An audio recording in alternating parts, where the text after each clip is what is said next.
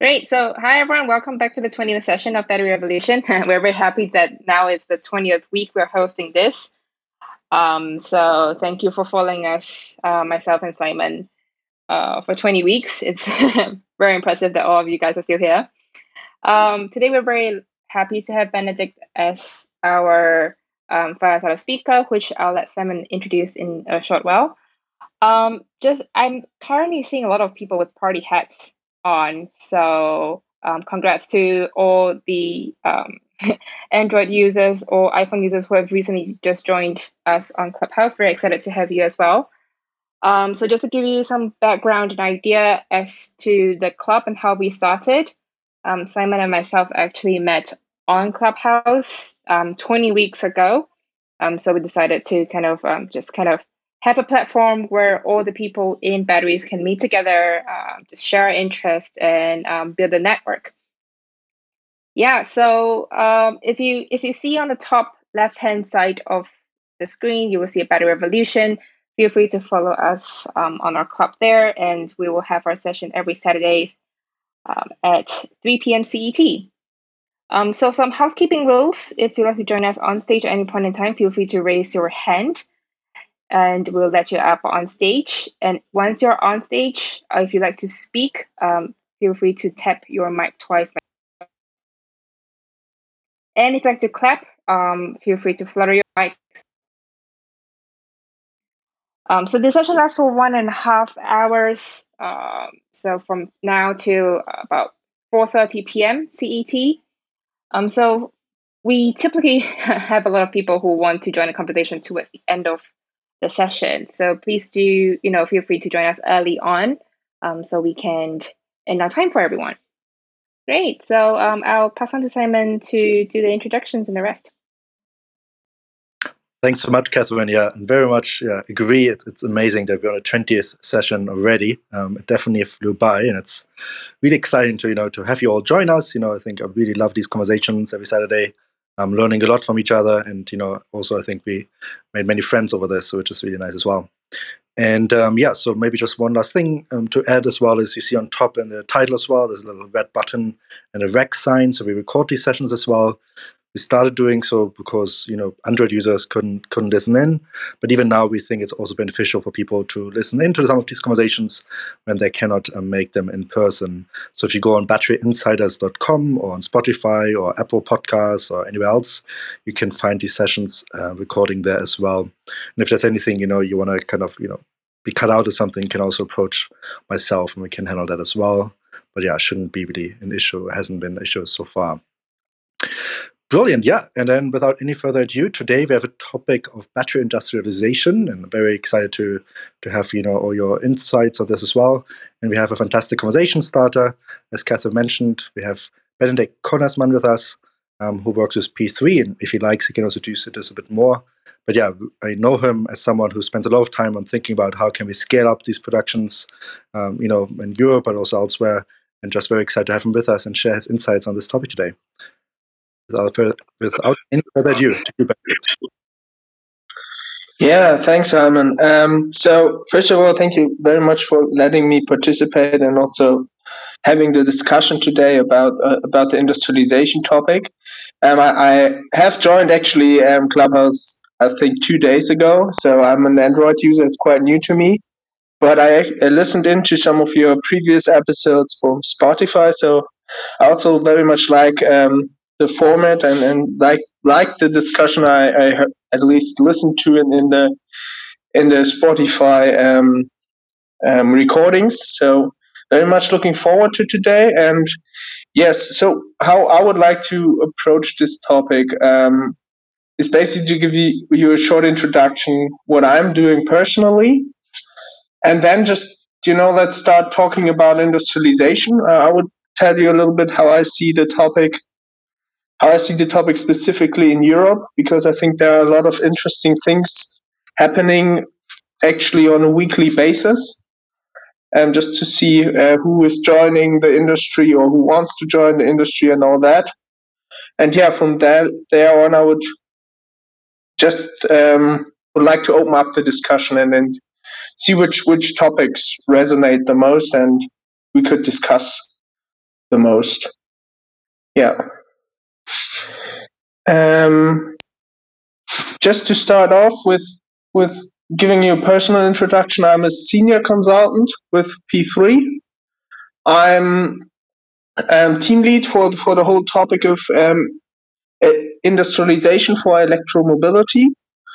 So we are not just doing batteries, but also electric motors, electric harnesses, power electronics, all the kinds of powertrain components that need to be industrialized now to get electric vehicles into the market. So yeah, that's something we've been doing in this team for several years now, and we very much have been with this growing industry, at least here in Europe, for the last 15 years. And then what we are doing is usually we try to support guys from the car industry, or it's also now also from the battery industry, in all things considering industrialization, planning, and feasibility studies for new productions.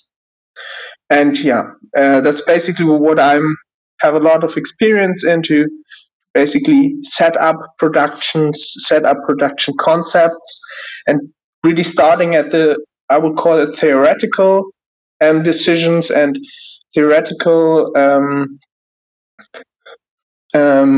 analysis to make the best decision from a productive and a production and product standpoint, for now example batteries, and then move toward the realization and actually setting up a production. So that's of course the very important thing.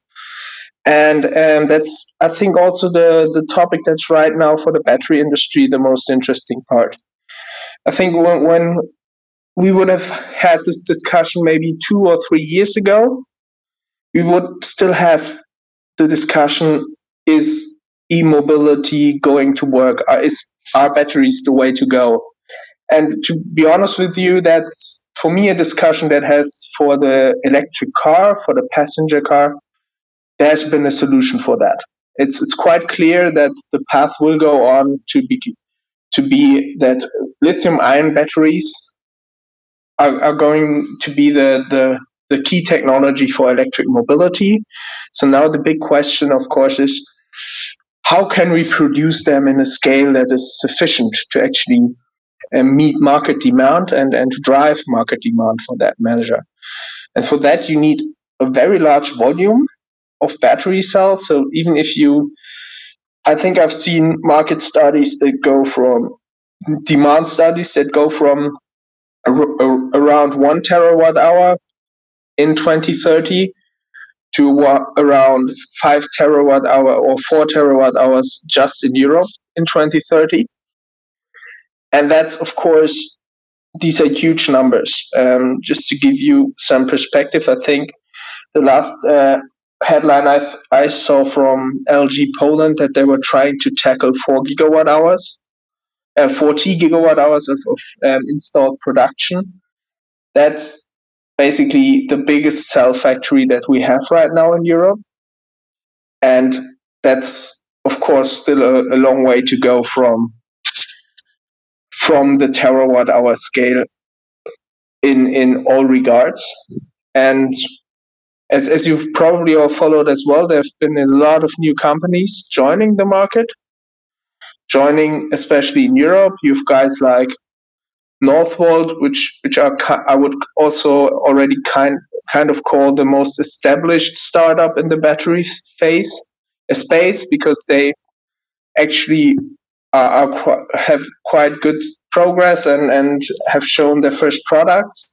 And of course, there are even newer players, like guys like InoBat, like Freya, or other startups. Then there are the players like RCC, ACC, or which have OEM backing and which actually try to set up production with a specific OEM partner in mind. Same, of course, goes with VW's plans that are planning to set up, I think, several gigafactories with 40 gigawatt hours, 50 gigawatt hours of scale, which they announced in their Power Day.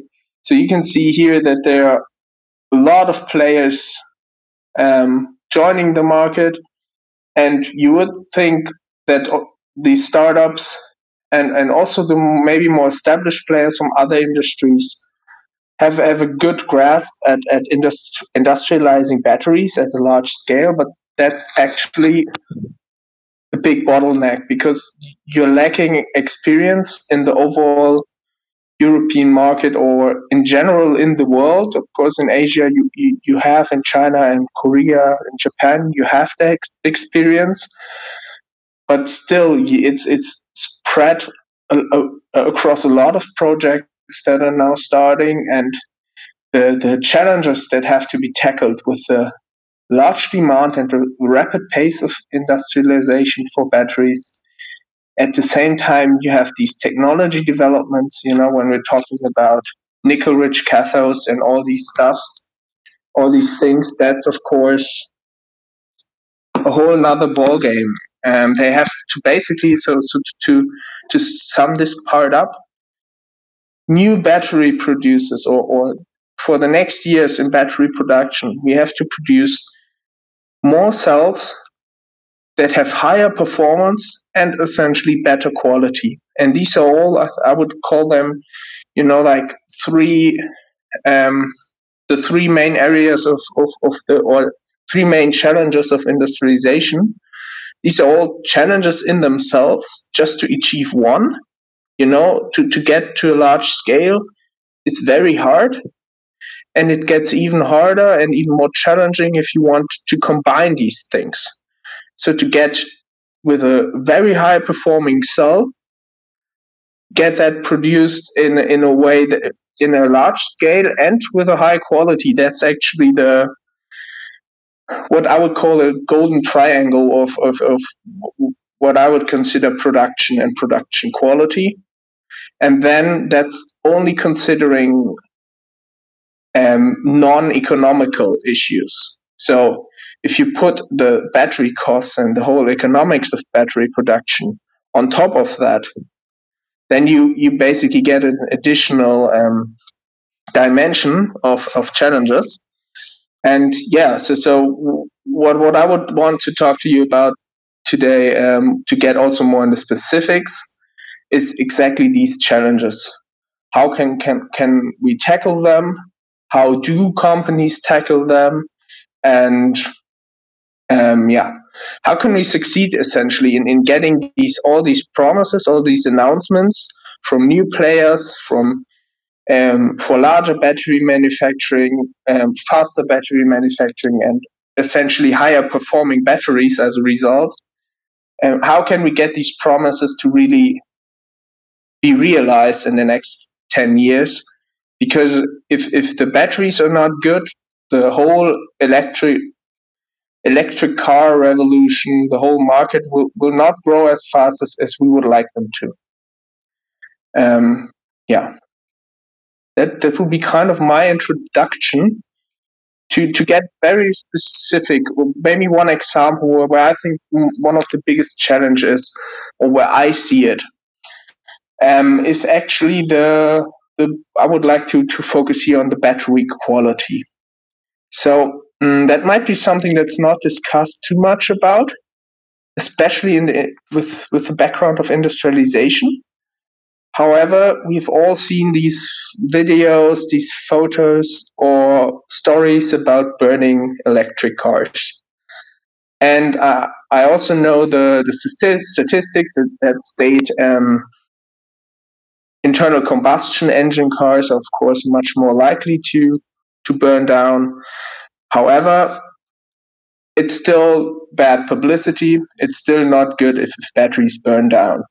And now you could, of course, say that that's a development issue. That's a pure product issue and has nothing to do with industrialization or battery production, for that matter.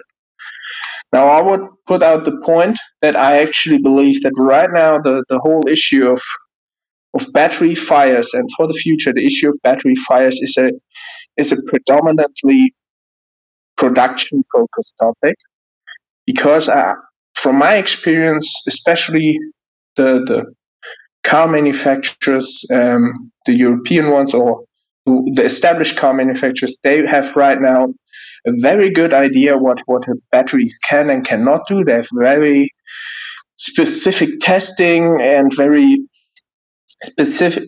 good specifications to get a battery cell into the market and to make sure it runs safely.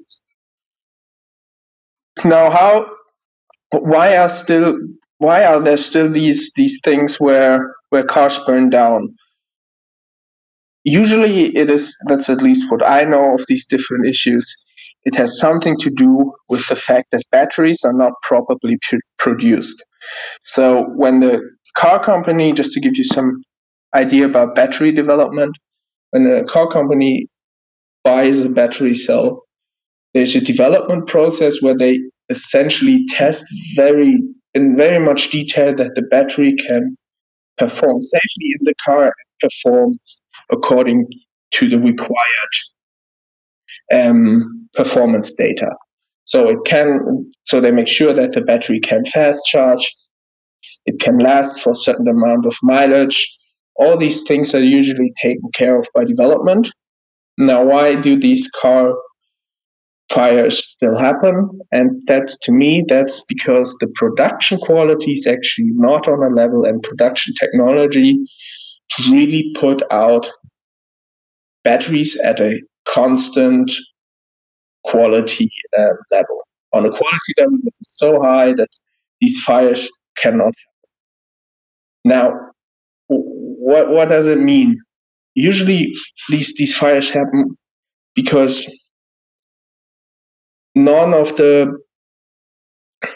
these fires happen because the batteries that were produced are capable of performing and safely performing in the car, but the production quality, and there are some bad pieces in the batch, and therefore they cannot perform and will fail. And that's essentially a production issue that we need to tackle. Yeah. Thank you, Benedict, for this great opening. I think, it's production and scale up, and it's definitely something I think along the lines we have been also talking about before. Maybe just one quick question before also coming to people already raising their hands, and that's also an invitation to raise your hand if you have any thoughts on this topic or any questions for Benedict. Because right now you mentioned, right, we have a range of different players, so I'm just going to mute you because I think otherwise there's a feedback loop. So one thing, you mentioned as well as we have quite a few players, traditional players, from Asia like CATL and others. Now, for example, also moving to Europe, and building up production here.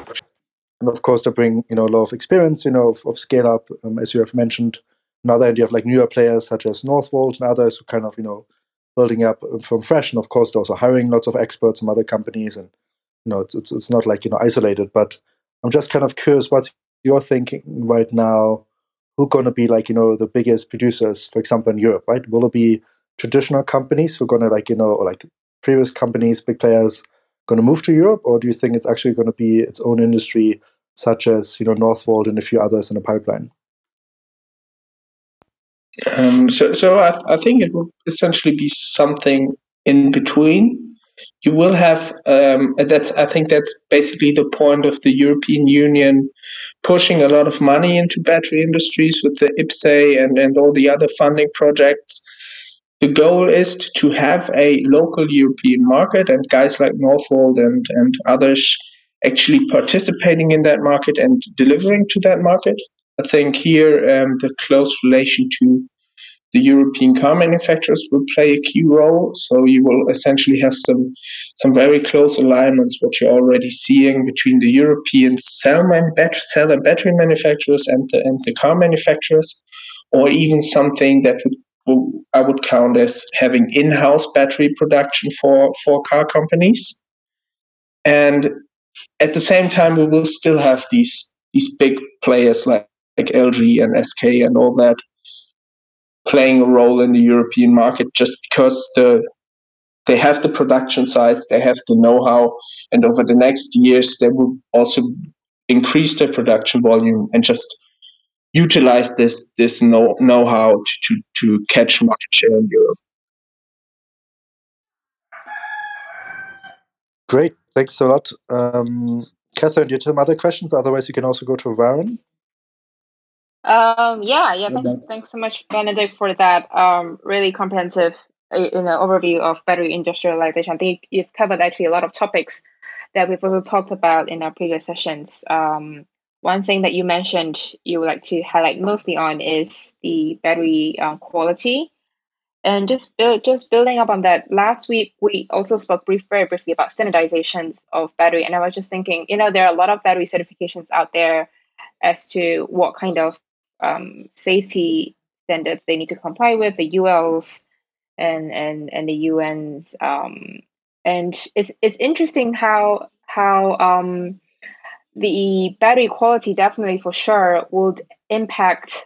Sorry, I meant the quality of manufacturing would impact the ultimate performance of the battery itself.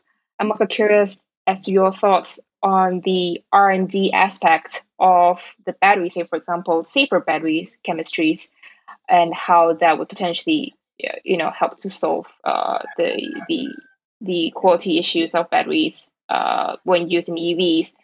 And when do you foresee that the more novel type of battery chemistry would be able to be widely used in the market in the future? Okay, yeah.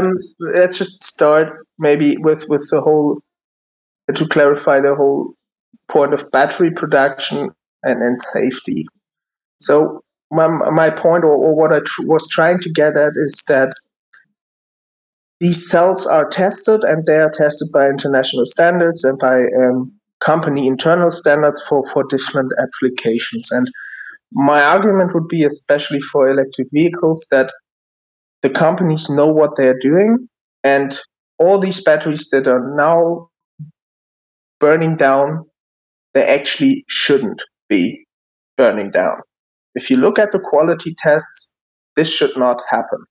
There are very rare instances where actually I think the batteries were not engineered correctly, especially in the electric vehicle market. Hello, Hi. how are you? We're good, thanks, Yusuf. Please, we're gonna mute you till you're at the right position. Just to catch back my train of thought here. So the issue, the production, of course, doesn't improve that cannot improve the basic safety features of a battery, but it can definitely impact them in a negative way. So you basically get the issue with battery production or production quality is always these negative outliers, and they are, to me, the ones responsible for quality issues in the product, be it a car or be it a scooter or anything else. So usually you can track down any fire in any battery to a very specific cell that might, not have or might have a wrinkled separator because the stacking or the winding process had some kind of defect, that maybe had a particle from a welding process. So, having an internal short circuit because there was a metal particle from laser welding some part of the battery cell or battery. And these are things that really can impact battery safety. And therefore, I believe there's this strong connection. And for your second point, Catherine, with the novel chemistries and novel technologies, I think they will come, and they will. The challenge to industrialize them as quickly as possible. The specific challenge here is that the more aggressive these novel chemistries are, the more challenging it will be to produce. So the quality parameters for new chemistries, like nickel-rich chemistries, like these new anode materials, they are rising. You need better dry room environments, you need more precise processes. So all the mistakes that maybe some older NMC 111 or some other technology mistakes that they might have forgiven over a lifetime, these are now production errors that will have a fatal impact on battery life potentially. So that's kind of the area of challenges we have to work here in this for this topic. Yeah, thanks so much, Benedict. Yeah, speaking of battery chemistry, it's also very interesting that recently there's an article on BBC about how moving to net zero would inevitably mean that we will need more mining of the raw materials, and just some figures for everyone of interest here. The UK has already announced that they wish to move all new cars to electric by 2030, from 2030 onwards. But to do that, it would actually require about 4 times of the current annual production of cobalt, which is really interesting, because that would mean all the way from the supply chain, we need to ensure that we will have good raw materials, sufficient supply of raw materials, all the way to ensuring that during the production of the battery cells, everything is in order and according to the requirements for a safe battery, and to the packing of the batteries that complies with certifications out there, and all the way up to recycling at the end of life of the battery. So it's very interesting how all these things come together when we talk about battery industrialization. I've also seen that we have a couple of people that join us on stage, so we'd like to go in the order that we currently see here. So it's Warren, Dionys, Milos, and Animesh. Warren, hi, the stage is yours. Hi, thank you. So I have 3 questions in mind. I was going to start the other way, but I'll start because of what you guys just talked about with battery chemistry. I'll go with my third question first. What do you think of lithium iron phosphate chemistry, which number 1 avoids the concern about cobalt, number 2 is ample supply of the materials. There's no issue with it. There's a basically unlimited supply of iron and phosphate. I think there's enough lithium for that. And then it seems to be a more reliable chemistry that's been around for a long time and is less prone to quality issues. My other questions relate to Tesla and QuantumScape, but I wanted to ask this first. Maybe I can start from a production perspective here. LFP in the classical sense is actually quite, as you already mentioned, quite reliable, Warren. You have established processes, and so what you can see on the material level, actually these advantages for industrialization are also there for LFP chemistry.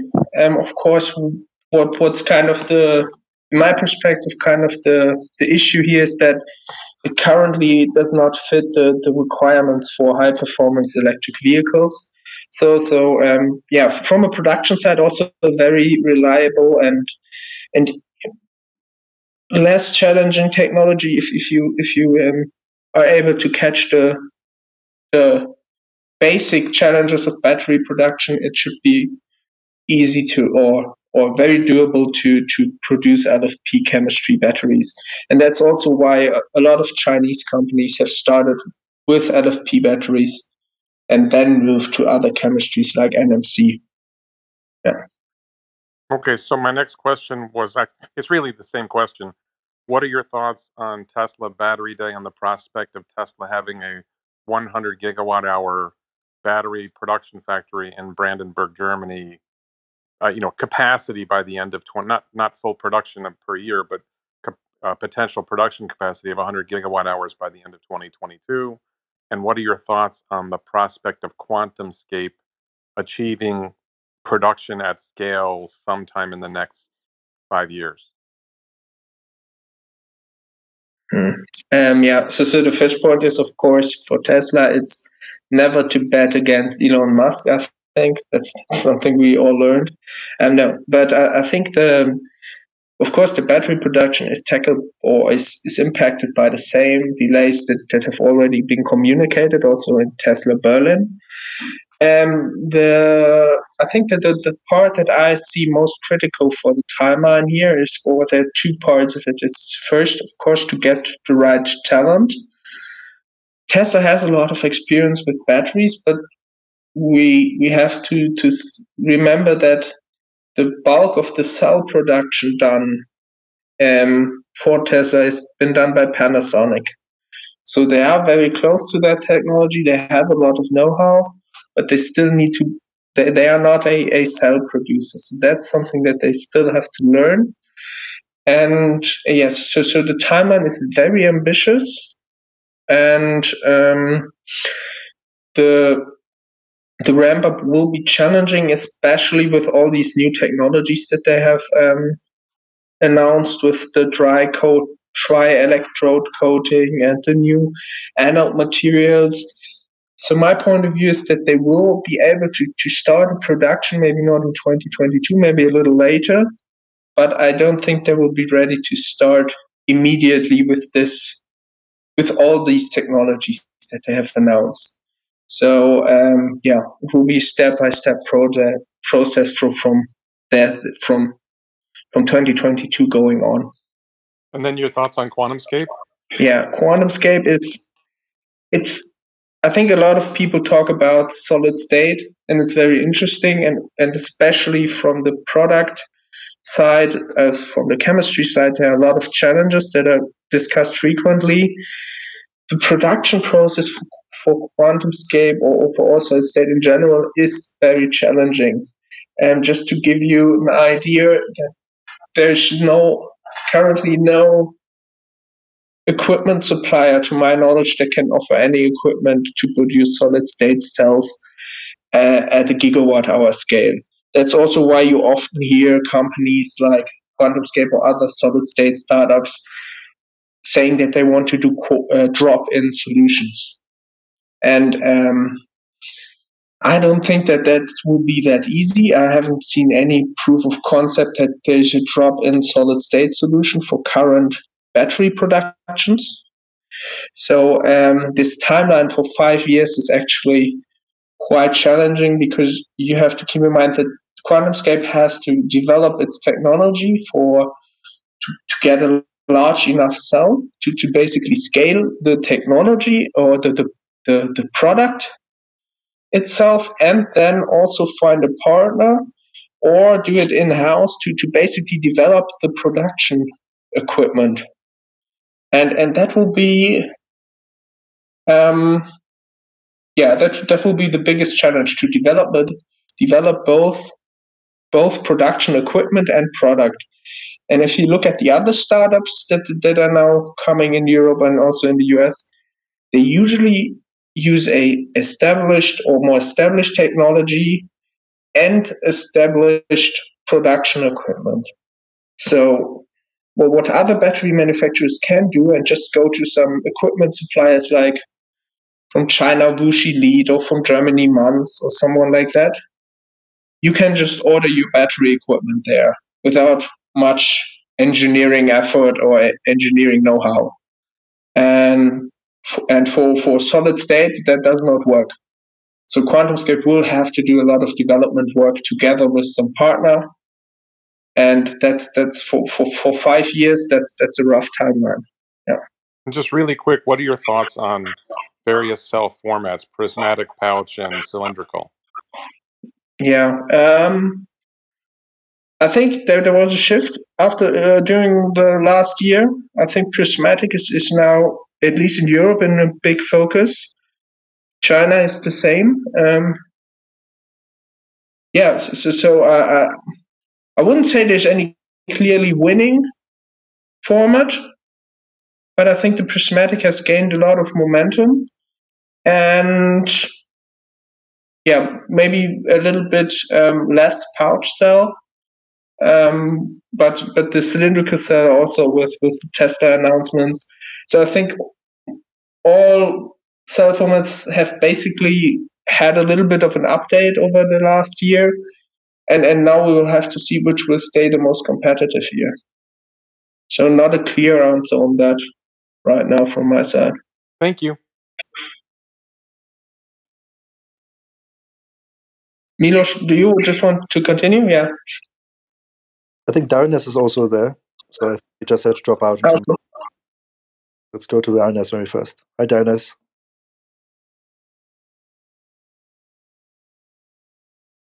he disappeared. So, okay, Milos, you're next. Hi, how are you? Benedict, Hi. I would ask you the first question.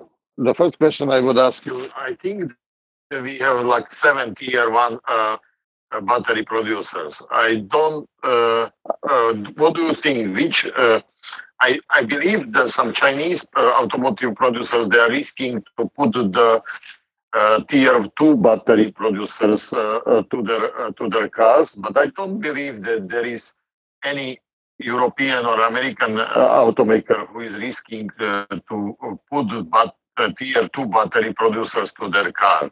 What do you think that which battery producer can break from tier two to tier one? I think we have 7 tier one producers, only 7. I think it's critical to the what you said before, to the quality and quantity of the batteries which we will have available. Yeah, that's definitely right, and I think a very interesting point to see if this difference between tier one and tier two suppliers, not in the sense of direct or indirect supplies, but in the sense of quality and market application.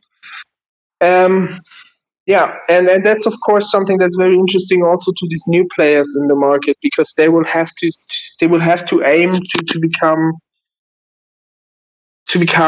suppliers for the OEMs, for the car industry. Otherwise, they will not be able to participate in this scaling of the car industry, of the electric cars. So that's actually basically the one of the critical milestones that a cell manufacturer has to reach, that they produce batteries that are good, that are interesting to a car manufacturer. And I think here how can a second class or second tier supplier get an edge here and maybe compete for the car industry? Here definitely we're getting back to the point of quality. So you have to show as a cell manufacturer that you can deliver a acceptable quality at of course also an acceptable performance. So cell technology itself also plays a role. That's often the issue, that they cannot reach certain performance indicators if they have a good enough quality. That's usually I would say the good second class suppliers can actually catch the quality, but they cannot catch the performance data. And then of course the third major point is always the economical part as well.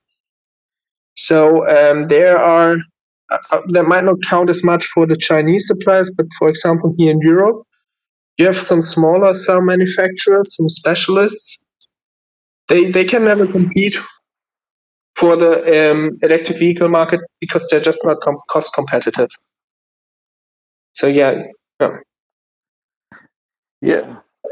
Yes, I understood it.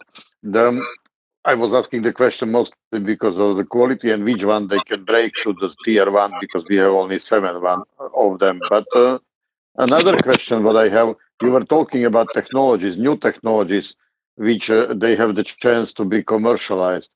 What do you think about which technology, which particularly? I think that we have like 3 potential breakthrough technology, and because you said relatively quickly they can break through.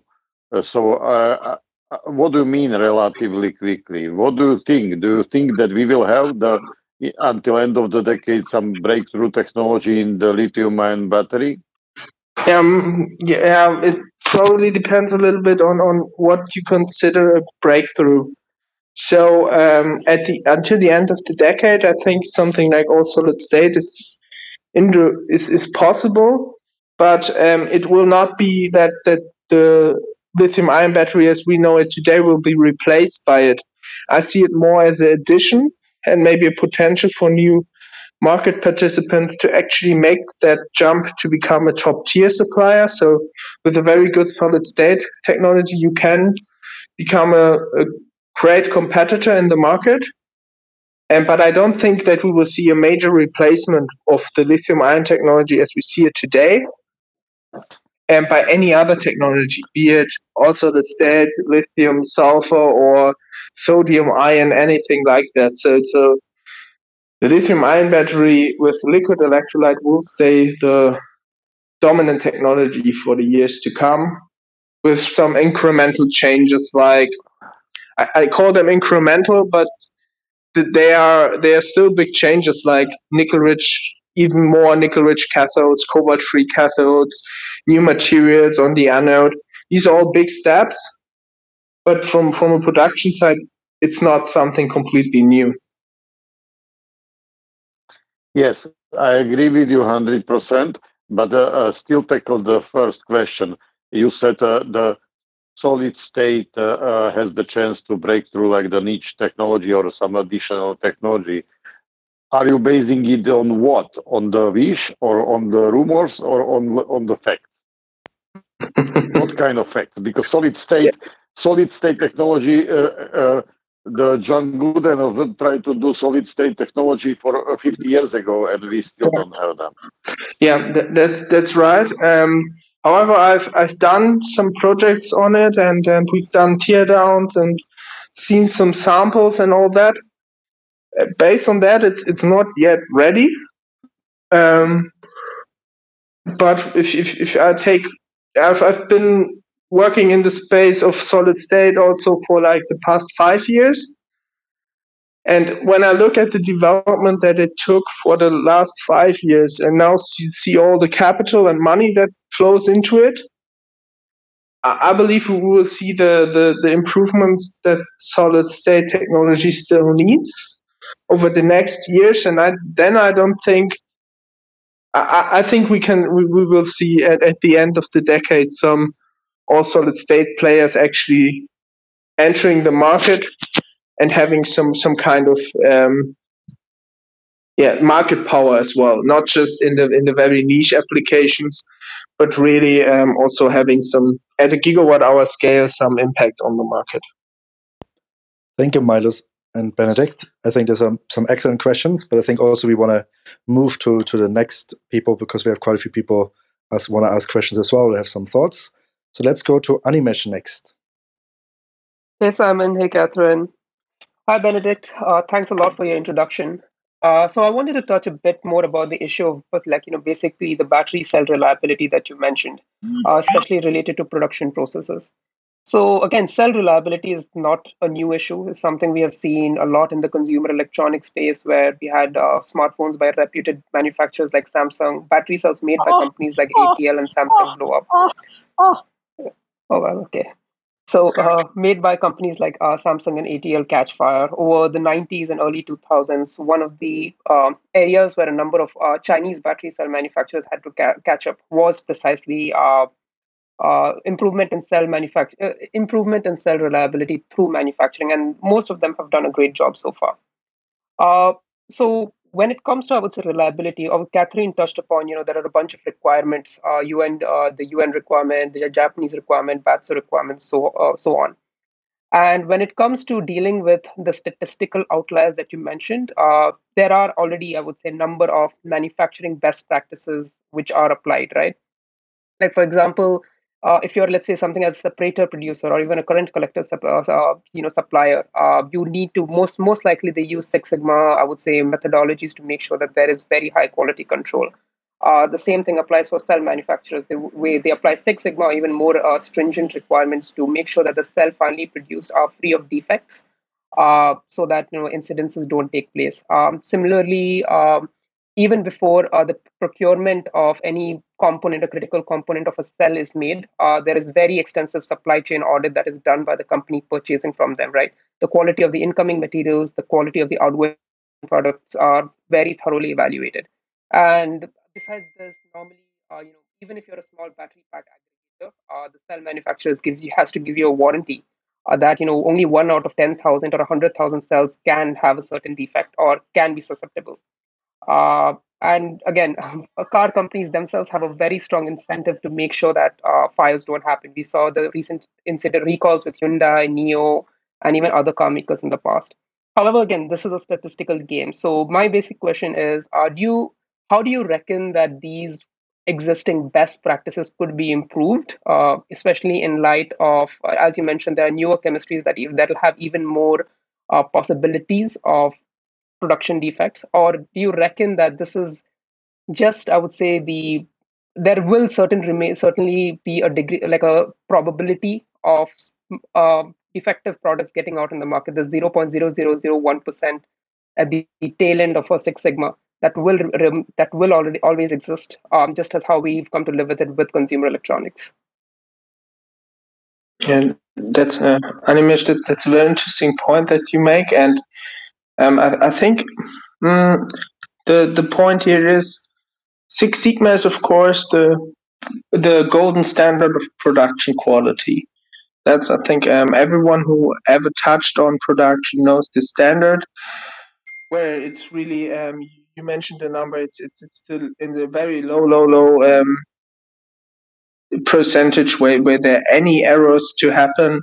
You have all these quality measurements, all these actions to optimize quality and to make sure you have a well working product with good quality. Now, my issue isn't so much with the Six Sigma in itself, with this quality measurement.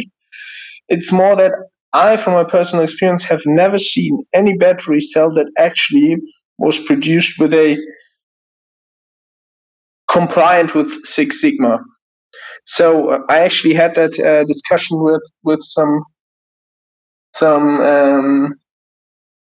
cell suppliers a couple of years ago that mentioned that to me, that everyone always tells them to do Six Sigma, but it's so far away for them. So they do all these methods. They try to have all these quality control measures, but they will never catch this high quality rate, because there's just the battery cell in itself with all the chemistry inside, and basically this active chemical reaction going on inside the product all the time, that has so high quality impacts that they will never, that even with all Six Sigma quality measures implemented, they cannot ensure a high functionality of the battery cell or at the level that we want. So you're very correct on that topic, that we might have to look at Six Sigma from a battery perspective, and actually learn specifically for the battery industry what a quality best practice is, because so far I've not seen any player that what I would consider a desirable quality measurement or quality control. There's no one yet in my mind that has mastered that challenge. Yep, that's very insightful. Thank you, Animesh and Benedict. Sergio, would you like to go next? Yeah, thank you, Benedict, for your talk. Um, um, I, I, w- I'm co-founder at the company that we do some type of innovation in electrode manufacturing. So this is very interesting for us. Um, so what you mentioned about quality problems in battery manufacturing, it's well explained in a from Boston called the Future of Battery Manufacturing for Electric Vehicles. Um, but what they say also is that battery manufacturing is not only played with quality problems, but also with efficiency problems. And and what they say there, and we at Dynami we coincide, is that current battery production lines rely on equipment and methodologies that are obsolete and that will never be able to fulfill the promise of electric vehicles with such technology. So, what can you tell us about the efforts? I guess that mainly in Europe, be made on improving aspects of battery manufacturing. I mean, equipment, Industry 4.0, data-rich production, etc. Yeah, that's a very interesting point, and I think I know this paper as well, and there's some truth in that, and some things I would not say this strictly, or I would not say that, for example, the current production technology is not per se efficient enough. Of course, if you want to get to a point of below $70 per on cell level per kilowatt hour, you will have to think production new. Just to give you an idea what we are currently talking about, when we look at line efficiency, or the overall equipment efficiency, so the OEE, I'm not sure if you're familiar with that. It's essentially taking all the downtimes of equipment, all the quality issues, and all the good and not good parts into one number. And that's usually for a very well industrialized process, around 85%. That's very good. So just to keep that in mind, the most battery productions run at around 70, the very good ones between 70 and 80. I've seen cell manufacturers that run productions for over a decade that have not surpassed 60%. So with that point, Sergio, you made a very important, you touched on a very important topic, that the efficiency of the process has to be increased, and that's of course possible with new production equipment and better production equipment, and also a better understanding of production equipment. How do we tackle that? How can you tackle it? There are of course measures like digitalization and Industrial 4.0 measures, additional AI applications, all these things that you can do for all production topics and also do for cell manufacturing, that will help. You also need better equipment, just better hardware, so to say. For that point, I'm very optimistic, or for both points, because we have a very large scaling or very fast scaling going on, and that also means to me that there's a lot of money involved, and that there are a lot of equipment manufacturers that are now starting to really push battery production equipment and not just see it as some kind of special or niche application, but really see it as a core business. So here I expect that the standardized battery production equipment from market leaders will improve significantly, and therefore also increase efficiency. The other point, of course, is new production technology. So it's, I think, something I touched briefly on with Ron, your question for Tesla with the dry coating. And these are, of course, the dry coating process, for example, would be very efficient and very promising if it works, because you can leave out essentially one of the most expensive and most complex equipment pieces, the coating drying line, which is essentially one of the key equipments of a battery production. And just make and then in the long term also increase the speed. That would be a major step to basically tackle these issues. But so far, this technology has not been shown to work at scale and has not been applied at a gigawatt hour scale, to my knowledge, in the battery industry yet. And maybe to sum this up, you would assume that the battery industry, because of its development, would be some very open technology, very technology open industry. But from my experience, especially the cell manufacturing manufacturers that have a lot of experience in the market, they are not very open to new technology. They are very cautious and very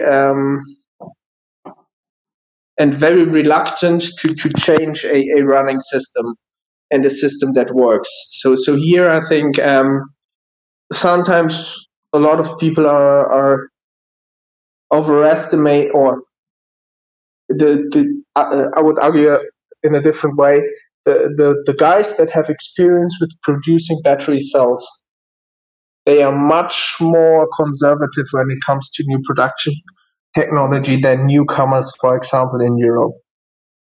And this also tells me something usually, that I think there's a big challenge in applying new technologies in a production process. And yeah, we will see that over the next years, that people will try to apply these processes, these new ones, but some will definitely fail. And it will take, it just takes as much time as putting in a new material. I would put that at the same level of challenge, having a new production process or developing a new material. Thank you, Sergio and Benedict. And maybe also one thing to say, actually, Sergio was pitched at our first battery den which happened on the 1st of May. We actually got another battery den coming up on the 26th. So battery dens is a session where startups in the battery field can pitch to a nice panel of experts, and then we have lots of other people also can come on stage and ask questions, and it's quite a nice interactive format. So if you're a startup interested to pitch, the work you're doing related to the battery field, feel free to get in touch. And you can also go on batteryrevolution.club, and there's a form you can fill out. And there's also an invitation to maybe follow, if you haven't done so yet, the Battery Revolution Club, which you can see on the top left on your screen. Then you get notified about the future sessions. We got quite a few more sessions as well. And this is also just one quick reset of the room, because we're now at 1 hour into the session, which means we have about half an hour left, and we always know that moves very fast. The last half hour, where a lot of people suddenly realize they want to also speak and ask some questions and contribute. So this is just an open invitation to raise your hand now if you want to come on stage. And also there's a special invitation for any woman, because we're always trying to have the panels more diverse. Or if you're a person less represented in the battery industry, feel free to raise your hand, particularly because we love to have more diverse perspectives as well. Brilliant. With this, I'll leave it to Catherine to introduce the next speaker. Great, thanks so much. Sid, I've here on my screen Sergio followed by Dan. So if we could go in that order, that would be great. Sergio, the floor is yours. Hi, Catherine. Hi, Simon. Hi, Benedict. Thank you for having me on the stage. It was really insightful conversation, and I'm really trying to learn more about battery technology right now. So I have 2 questions and a couple more news that I read, and I wanted to seek your reflections on that. So I'll start with the questions. So coming to the new composition in battery technology, do you have any suggestions on what are the sustainable composition that is being researched on that you know about? Because considering lithium ion, for example, after its life, if it is not recycled, probably it will end up in the landfill. So looking at the electric transition in transportation industry, on the long term, if you say it's not really 100% sustainable, so I just wanted to know your thoughts on sustainable composition. That was the first question. The second question was regarding, do you have any resources and open source software or something like that, which can be used to combine together 2 different probably elements and check how they react? That sort of any website that you know about, I will be really interested to know. And finally, the couple of reflections that I wanted to seek from you, as many of you had even spoken about the production related aspect also. So I had read regarding 2 of the research activities that have been done. So one by a company called as SAKU, which is Sierra Alpha Kilo Uniform. So they're proposing large-scale battery production through 3D printing.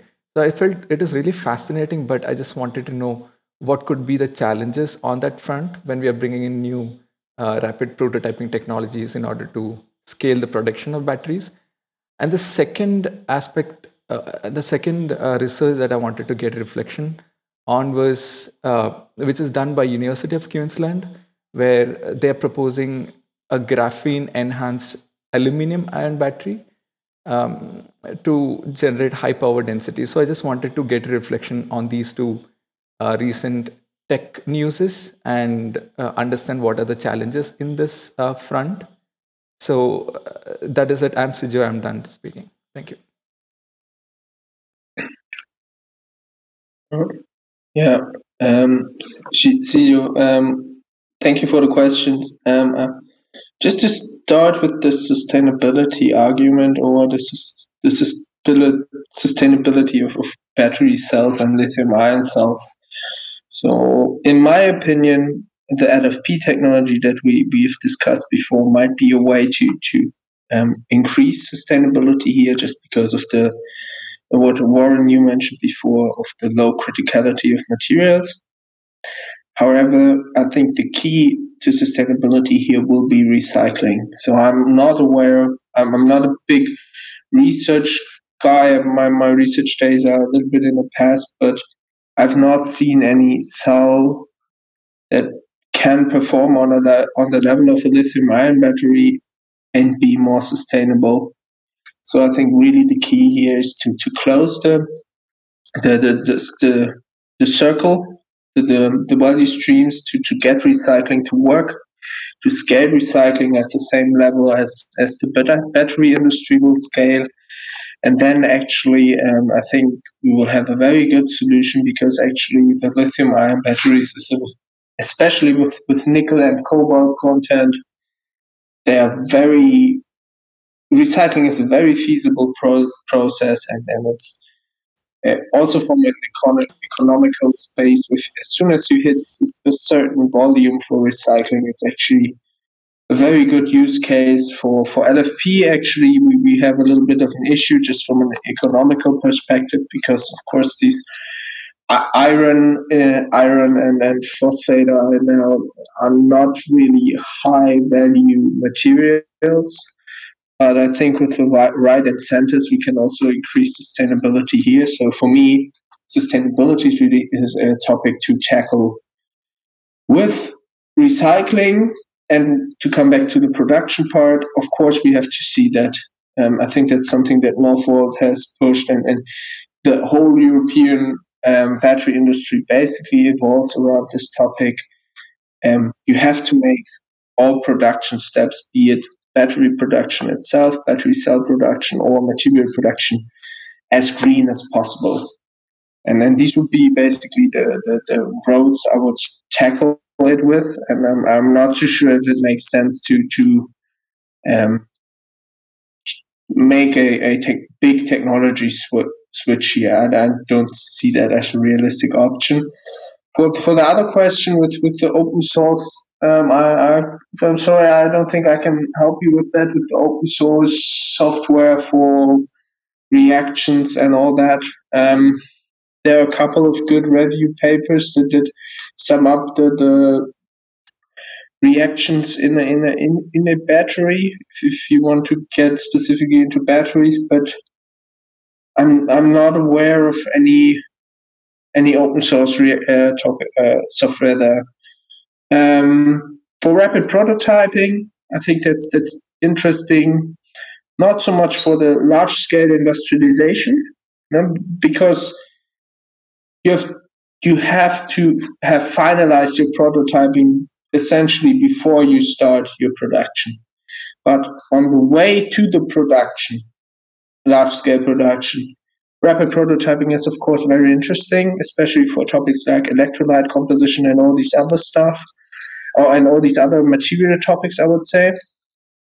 And yeah, very interesting technology. I've heard several companies trying to do that, doing it, or using the methods of rapid prototyping to basically improve their battery technology.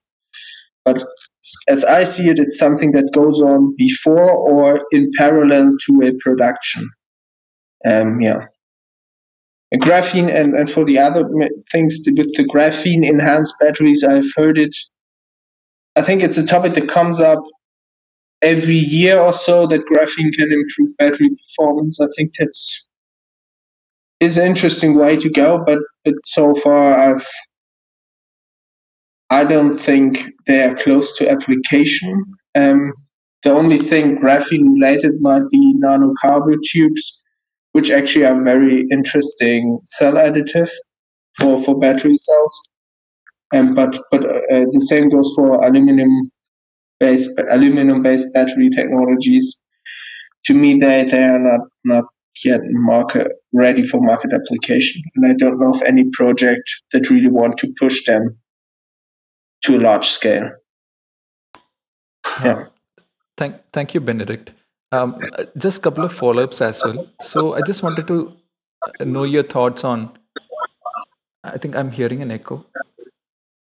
Sorry. Yeah. So what do you think about using electrolysis and scale it up for, say, transportation purposes? And the other part is, I don't know whether it is under the interests of this group, but what do you think about fuel cells? Do you have any reflections on a couple of those two aspects? Hydrogen fuel cells. Yeah. Hydrogen to me is will be relevant, but not in the passenger cars. That's a clear no from my side. Maybe for very large passenger SUVs with very long range or something like that, but I don't see that as a viable technology alternative for batteries for passenger vehicles. For long range trucks, there might be an opening here, just because the batteries have to get so big that it might have a negative impact on the truck performance. But yeah, so to me, fuel cells have always been the less attractive option compared to a battery for most car applications, I would call them. Thank you, Benedict. Thank you. Yeah, I just wanted to chime in and continue the conversation. Again, I'll just introduce myself. I am Shrey, and I'm currently working in the e-mobility space, working with an R&D based company based out of India, which manufactures battery management systems. So my question is just a follow up to the conversation that Sijo and Benedict were having. Benedict, you mentioned that recycling is a really good option when we talk about battery technology and bringing about sustainability in the practice. I wanted to understand whether reusing, or rather looking at the second life of the battery, would be a better option in comparison to recycling these battery packs. Wanted to know your perspective on this.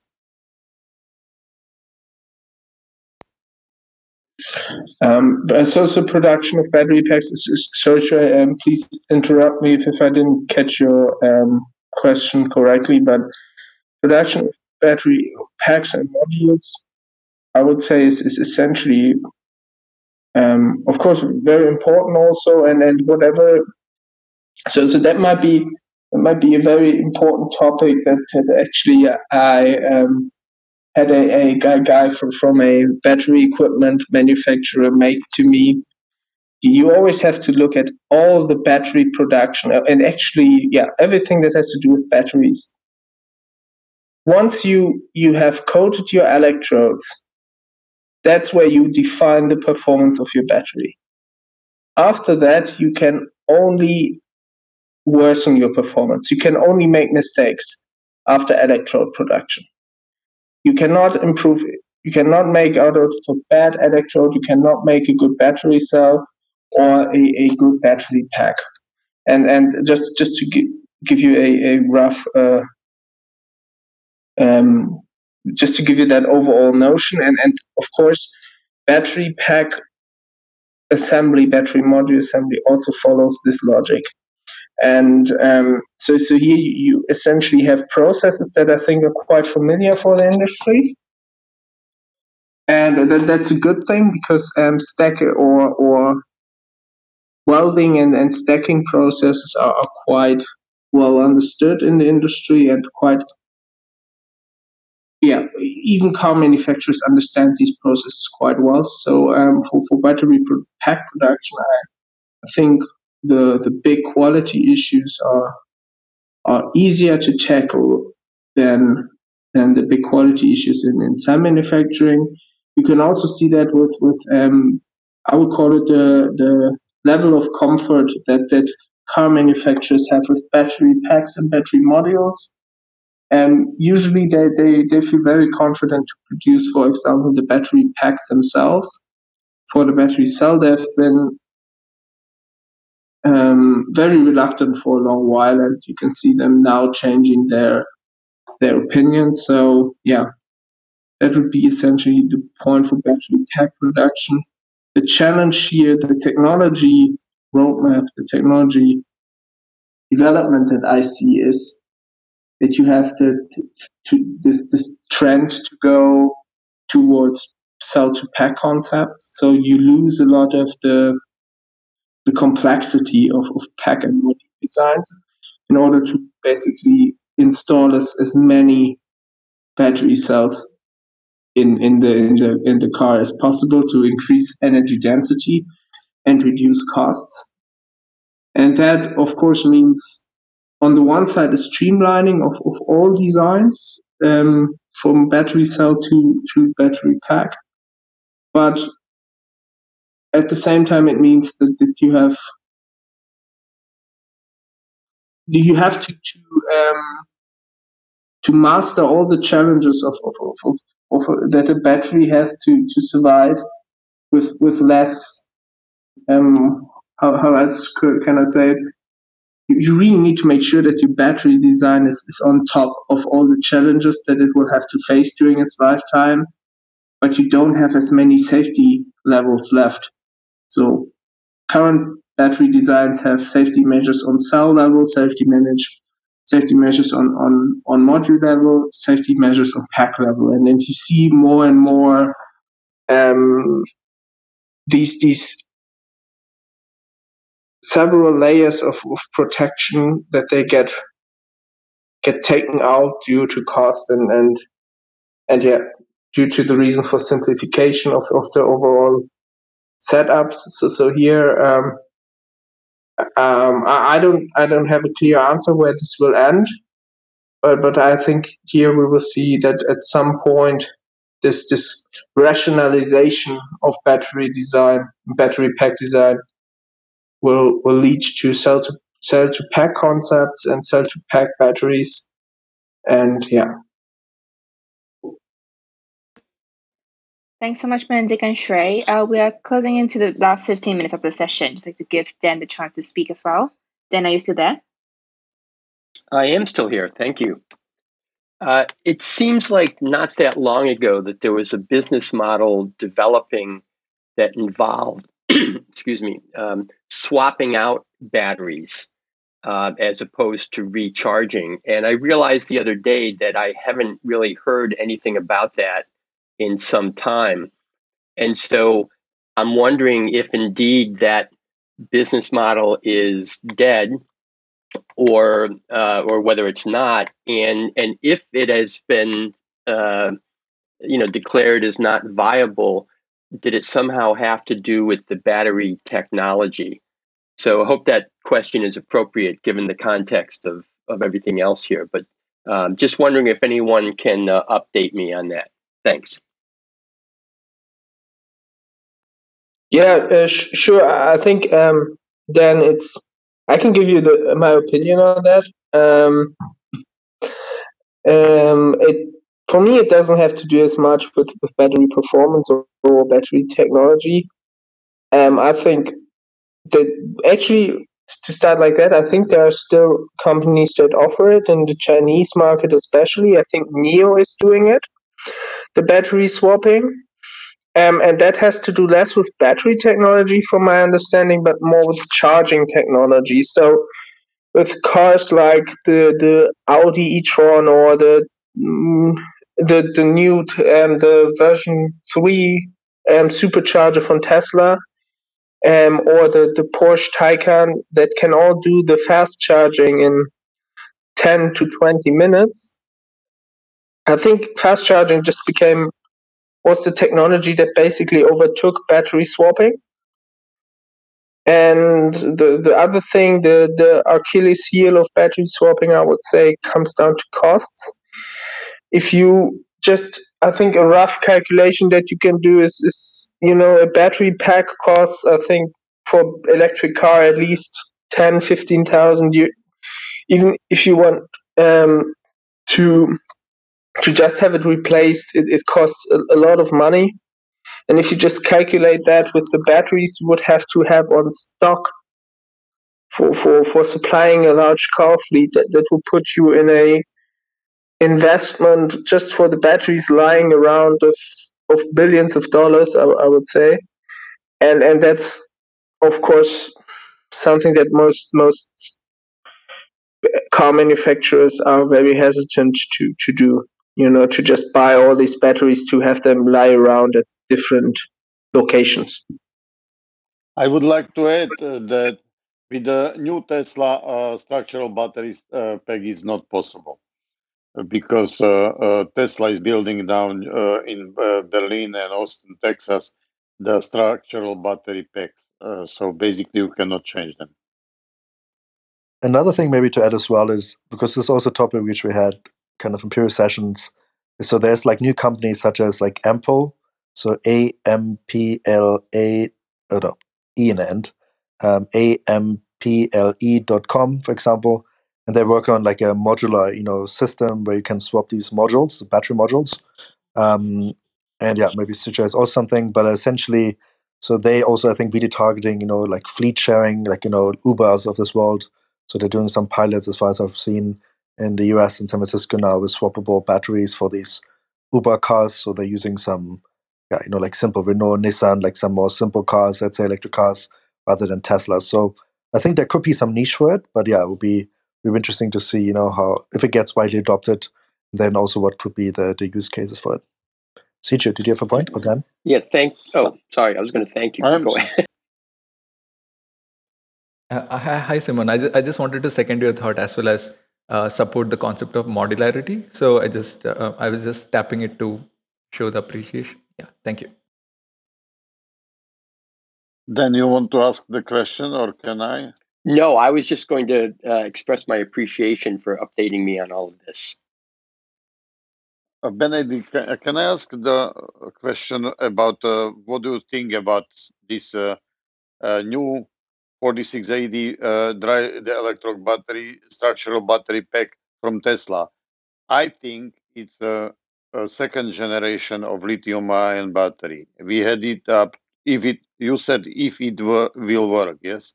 So let's assume that it will work. Do you agree with me? It's second generation of lithium-ion battery. We had the first generation for 30 years, commercialized by Sony in 1991, and I think now we have the second generation from lithium-ion battery from Tesla. Combine those technologies, manufacturing and everything. Milos. I'm not sure if I would call it the second generation, because I think there were some generations in between the Sony and the current cell designs. So, for example, for me, the Chevy Volt, I think, is something that is very rarely talked about. That actually got this first large, at least to my knowledge, this first large pouch cell with NMC technology into the market. That would be, I think, the second generation to me. But you're right. Maybe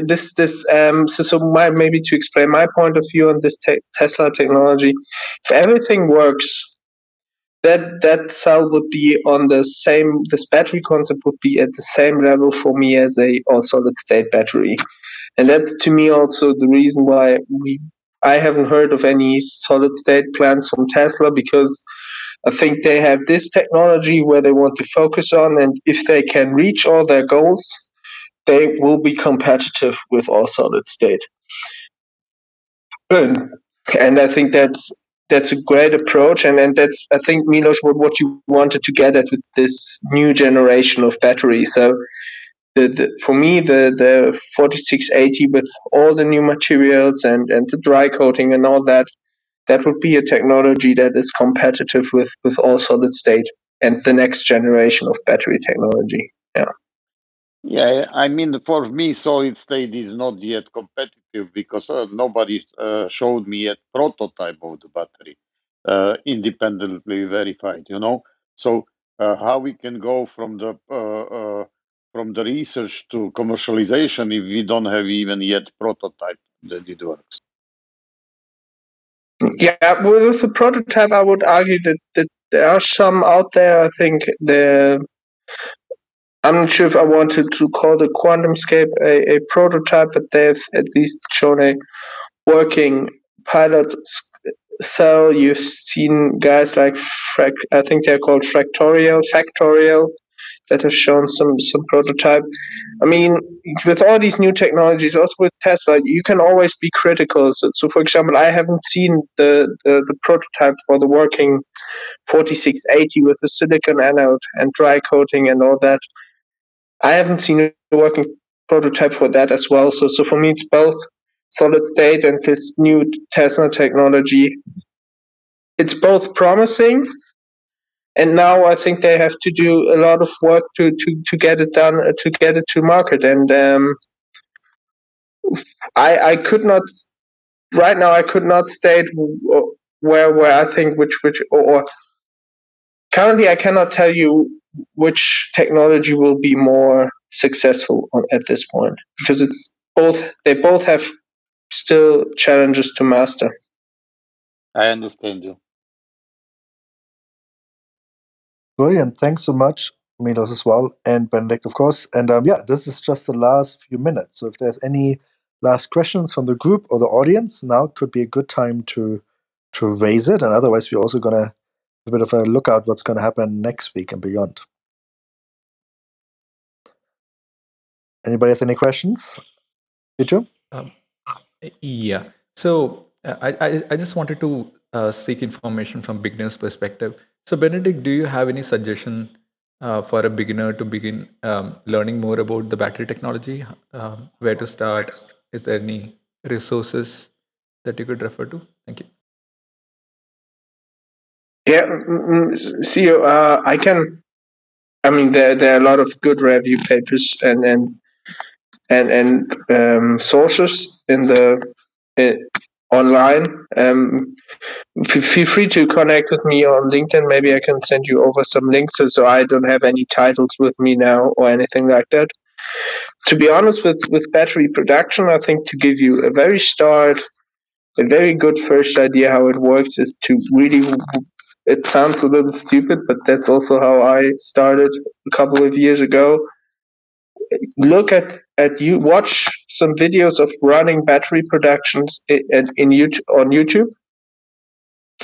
And I still do that today. If I don't, for example, understand the production process, I look if there's some promotional video or something like that from a certain kind of battery production equipment, and just watch it to understand how the machine works, because it's a very physical and it's a manufacturing process, so you can see everything that's going on. And what I usually do, just to be very practical, I reduce the speed to watch it frame by frame and really understand how the steps go, how the steps work. And I think if you combine that with some literature research and then some papers, I think you can get a very good understanding of battery production. Yeah. Thank you, Benedict. Mayank, you have a quick question? Yeah, I just want to ask about this startup at MIT called Ambri Batteries, which is started by this professor, very famous professor called Donald Sadoway. So, any updates on that, and how would you rank it as a technology? Do you think it's a potentially good technology since it is also backed by the Breakthrough Energy Ventures? Yeah, that's my question. Benedict, if you don't know technology, I can answer. Yeah, Milos, just go ahead. I'm not. I'm just looking for if I know the technology. Yeah, Then I know Dan Sadoway for more than 25 years because he's coming from the steel industry. I mean, he's technology in the steel industry. So I know this technology relatively well. It's promising technology, but I think he's further away from the those breakthrough technologies like solid state and other technologies. But it's not yet commercialized. So basically, he's got the prototype. You can use this battery. His problem or the problem with this battery is it operates only in the very high temperature. So basically, you need to warm this battery to the certain temperature. I think it's 400 degrees Celsius or maybe 600 degrees Celsius. So extremely high temperature this battery is operating on. And it's suitable, if it's going to be commercialized, it's suitable for the energy storage system, not for the cars, obviously. Right, right. The energy grid, I think, is what he's focusing at, and yeah, it's a great point. I'll consider that. Thank you so much. Thank you so much. But from development point of view, he's got the viable technology which he can show that it works. So basically, it works. The batteries are produced today. I mean, they are just not used. They were not commercialized. Right, but it has huge potential in that case. Yeah, thank you, Mayank. But yeah, it's definitely one of these startups which has been there for a long time, and always waiting for more announcements. So I think it also shows, right, how challenging it can be. I think there's many other startups, like Benedict also mentioned earlier, with graphene, and lots of companies, claiming the big breakthrough, and sometimes they have it, but also many times it doesn't go as fast as anticipated. And I guess that's part of the excitement, which is also maybe a quick segue to the excitement of Battery Den, which we're going to have coming up, as I mentioned earlier, where battery startups can pitch in this forum here on Clubhouse. We have like a bunch of nice panelists and experts and investors in the room as well. So it's a really nice forum. So if you're interested, feel free to check out batteryrevolution.club or connect with Catherine and myself on LinkedIn. We can connect there as well. Just looking at the time, unfortunately, Lisa, I know you raised your hand. I tried to accept you many times. Somehow it doesn't let me. And yeah, it's as usual, people getting the most interested in the last minutes, but I think we are trying to stick to the 1.5 hours. Before I leave it to Catherine to also close up the session and maybe provide an outlook for next week's session, which is already scheduled. You can see it if you follow Battery Revolution on the top left. Then you get notified about next week's session as well. I also really want to thank Benedict for being with us today. I think it was a really excellent overview he provided. Lots of, really gave lots of answers to many questions in very diverse directions, which was fantastic. As you can see, he's also new to Clubhouse, as he also mentioned in the beginning. So you see a little party head, yes, on the left side. And yeah, so give him a follow. We can maybe increase his follows a bit today and, keep him encouraged to stay around. And yeah, just a big shout out to Benedict. And, if you want to connect with him, I'm sure you can do so as well. And yeah, also maybe a quick plug as well to say that I'm also very excited that Benedict actually going to join as a speaker, as a lecturer for the next Battery MBA. So people who know me, I'm running a program with my company Battery Associates called Battery MBA, battery.mba. And Catherine going to be a speaker at this cohort, which I'm very excited about. But also Benedict going to be a speaker for the next cohort. So very much looking forward to have even more insights there and also have some of these nice graphs I'm sure he has as well. Great. With that, maybe I leave it to Catherine to have an outlook for next week and close out the room. Great. Thank you so much, Simon. And thank you once again to Benedict. Everyone, please give him a big shout out and also follow him on Clubhouse as well. So yeah, next we will be speaking with one of our panelists actually for Battery Den on Second Life. So feel free to tune in same time at 3 p.m. CET on Saturday. For those of you who are new to Clubhouse, give us a follow on our club for Battery Revolution, and you can see all the updates for our events as well. So if you do know any startups and who will be interested to connect with battery experts and VCs in this space, feel free to send them our way, and we can loop them in for the next Battery Den, which will take place on the last Saturday of June for our second Battery Den session. So thank you everyone for staying, and we look forward to seeing you next week as well. Have a great rest of the day, everyone. Bye bye.